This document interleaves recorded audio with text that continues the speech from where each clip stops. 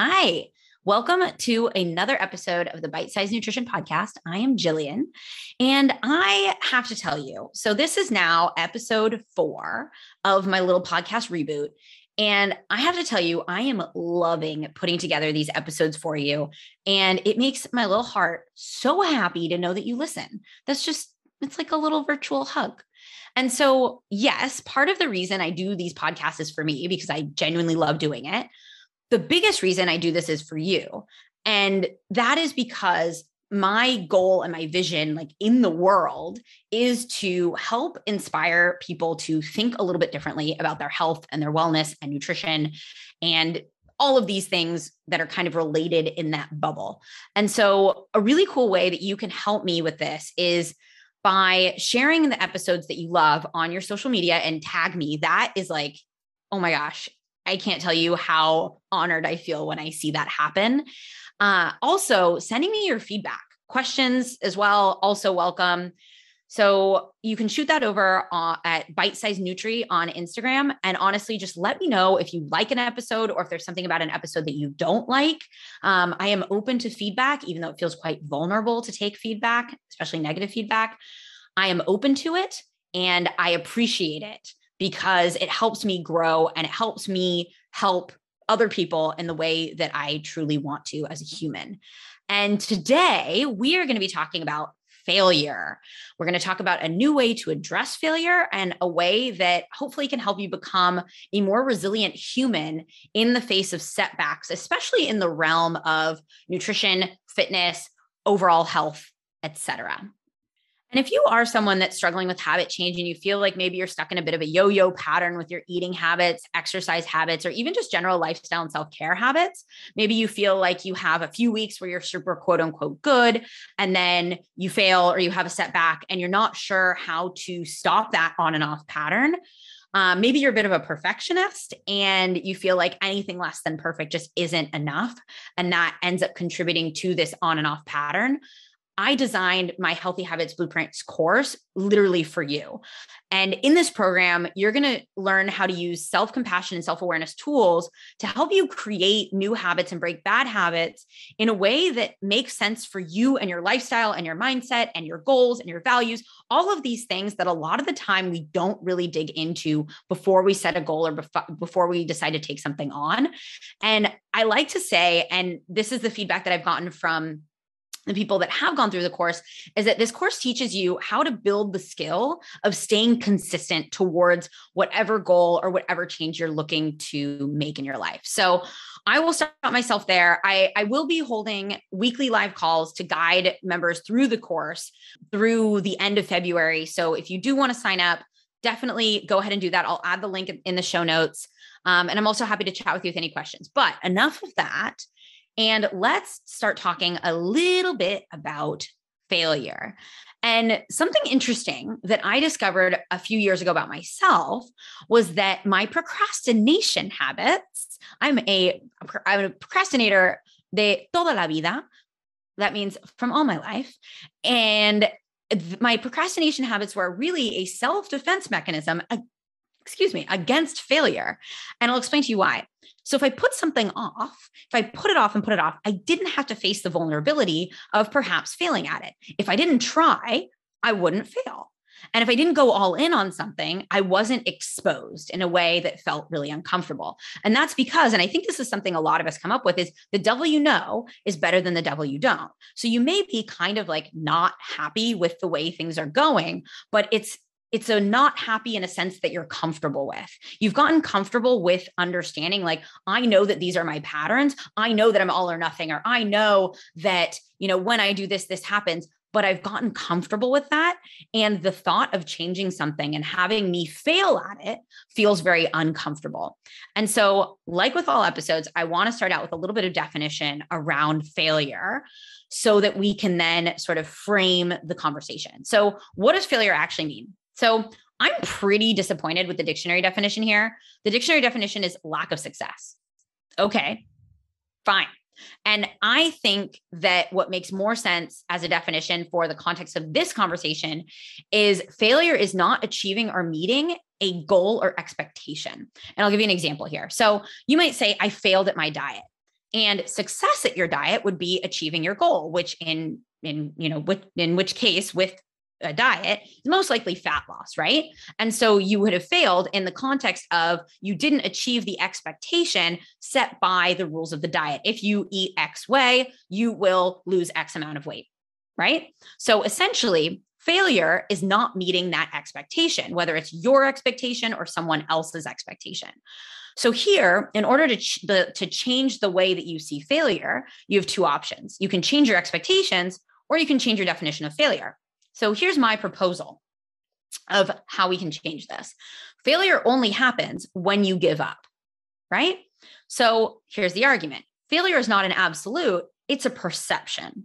And so I want to talk a little bit about expectations here and give you an understanding of what I mean by failure only happens when you give up and failure is not an absolute, it's a perception. When I say failure only happens when you give up, that literally means that as long as you keep trying, there is no absolute failure. And we're going to talk about that a little bit later.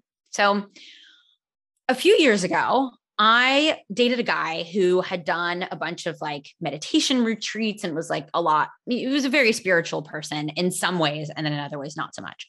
But he gave me a book on Buddhism that actually completely changed my perception of how we live our lives and suffering and stress and all of these things. And so I'm not a religious person.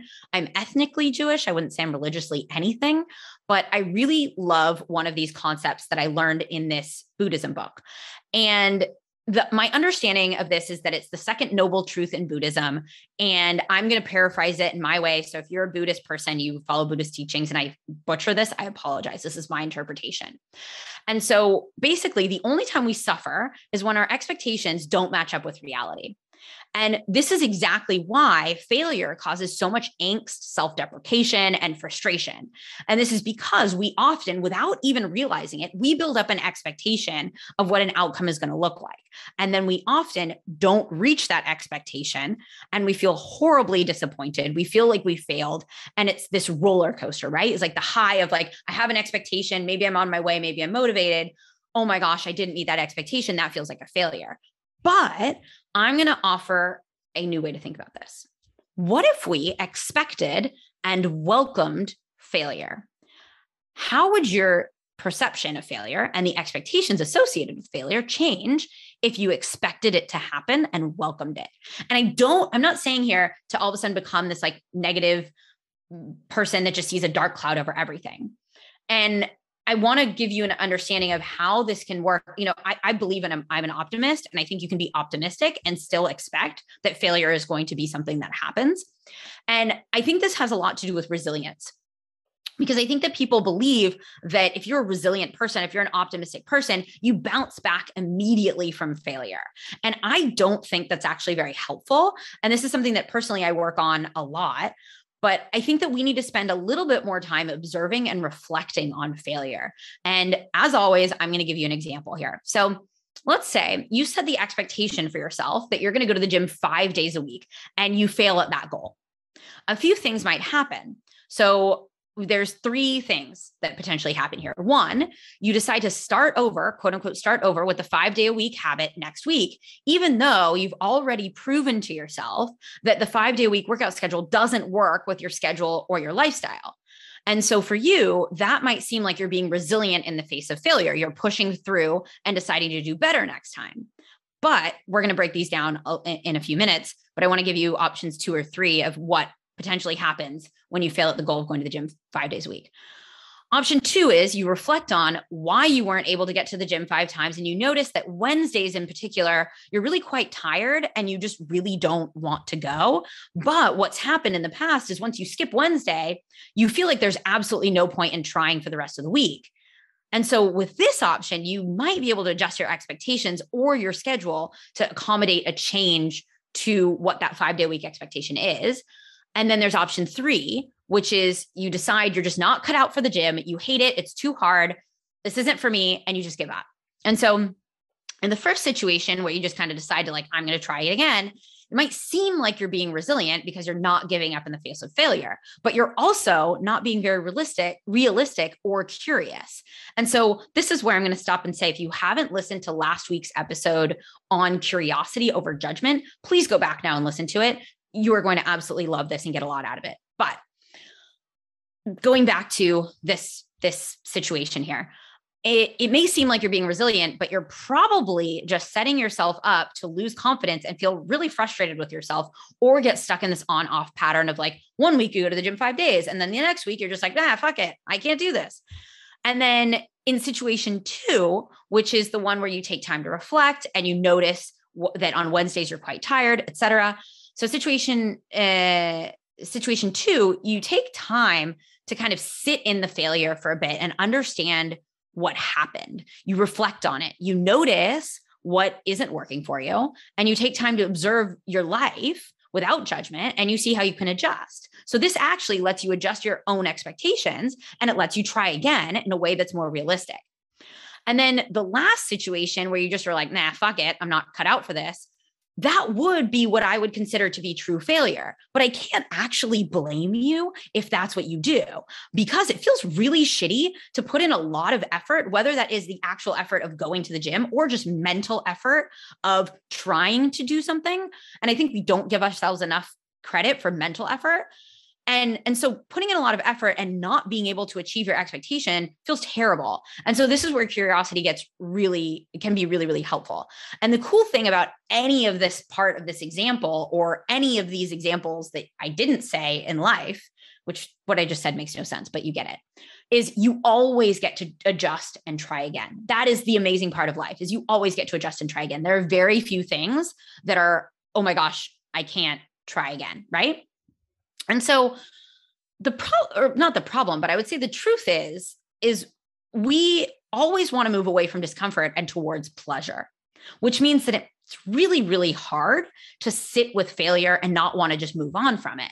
And this is why I hear from so many of my new clients when they start with me, they're like, oh, well, I failed, but it's okay. I'm just going to do better next time. I'm determined to do better next time. But in order to actually do better next time, you got to wallow in it. You got to like be like a pig in shit for a little bit with the failure. And the wallowing feels really uncomfortable. And I know this not just because I've observed it with my clients, but because I am personally in a process of observing, reframing, and improving post-failure in my own life as we speak. And I want to give you a view on discomfort from Susan David, who I've mentioned in a previous podcast before. She's a Harvard psychologist who talks a lot about a concept called emotional agility. And she has a quote where she says, discomfort is the price of admission to a meaningful life. And I want you to think about that. And that's because a meaningful life has lots of ups and downs. It has moments that are great. It has moments that are pretty damn uncomfortable. And I wish that wasn't true, because it would be nice to just like feel good all the time. But if you felt good all the time, it actually wouldn't mean as much, because you wouldn't have anything to contrast it with, because you get to choose to welcome the discomfort, and you can start to embrace it because you know that on the other side of discomfort, there's some really incredible things. And so we're going to finish here with 4 actionable tips for you today. And this is actionable tips to start reframing failure in your own life and changing your perspective on it. And so actionable tip number 1 is to set more realistic expectations. And so I dig a lot into this in episode 2, but this is where failure can actually teach you so much about what's realistic and what isn't. And so a simple way to do this, to set more realistic expectations, is to ask yourself, on a scale of 1 to 10, how confident am I that I can do X? If you're a decently self-aware person, your answer will tell you a lot about how realistic something is for you. It's way better to start out aiming for a 10 and being like, I'm so confident I can do this, and absolutely nailing it before adding a level of difficulty on something or adding expectation. For example, getting really good at going to the gym 2 days a week before you add in a third day, instead of starting out with something and you're like, I'm like a 6. I think I can do this. And then you end up failing, and that doesn't feel great, and it's not very motivating. Another actionable tip for managing failure better is to get comfortable with putting in effort. And I feel like there's a narrative out there that if something is quote unquote meant to be, it'll be easy. And in the fitness and diet world, there's literally no end to how much we talk about hacks and shortcuts. And honestly, this is an example. If a weight loss supplement was actually effective as a shortcut, don't you think that any doctor that tells their patient, hey, you need to lose weight for your health would have prescribed that by now? But no, it's not that doesn't work. Like hacks, actually shortcuts usually end up taking longer in the grand scheme of our lives. And the reality is behavior change takes effort, and that effort is going to look a little bit different for everyone. The problem is we don't direct our effort in the right way, and that can lead to burnout a lot. And so the method of addressing failure that you've learned about in this episode can help guide you to putting effort into the right place. And this is also something that you'll learn how to observe and practice effectively in the Healthy Habits Blueprints course, if that's something that's interesting for you. Third actionable step is to prepare for failure. And so this may sound like you're giving yourself an out, and some life coaches or gurus or whatever would maybe tell me that I'm wrong here. But preparing for failure doesn't mean that you're already thinking, oh, I'm going to fail. Like, might as well not go all in. It means that you're open to the possibility that failure may happen, that, things may not live up to expectations, and that is okay. And you know that if and when that happens, it doesn't actually mean anything about who you are as a person. And so I like to think of everything that we do in life as practice. And so if you were practicing in life to improve in a certain way, you would understand that like part of practicing is you're gonna fail at it, right? Like even elite athletes, when they practice, they fail at something, especially when they're trying to do something new. And so part of practice is being open to failing so that you get to learn from that failure and try again next time. And then actionable tip number 4 is take time to reflect on failure. So don't move on too quickly. And I said this earlier, but I think it's important to mention again.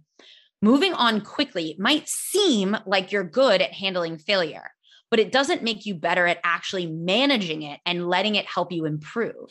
So gift yourself time to observe what happened, why it happened, and what could be helpful for you to actually improve the outcome for next time. So I'm going to cut myself off here. If you are enjoying the Bite Size Nutrition podcast, please give it a share on social media.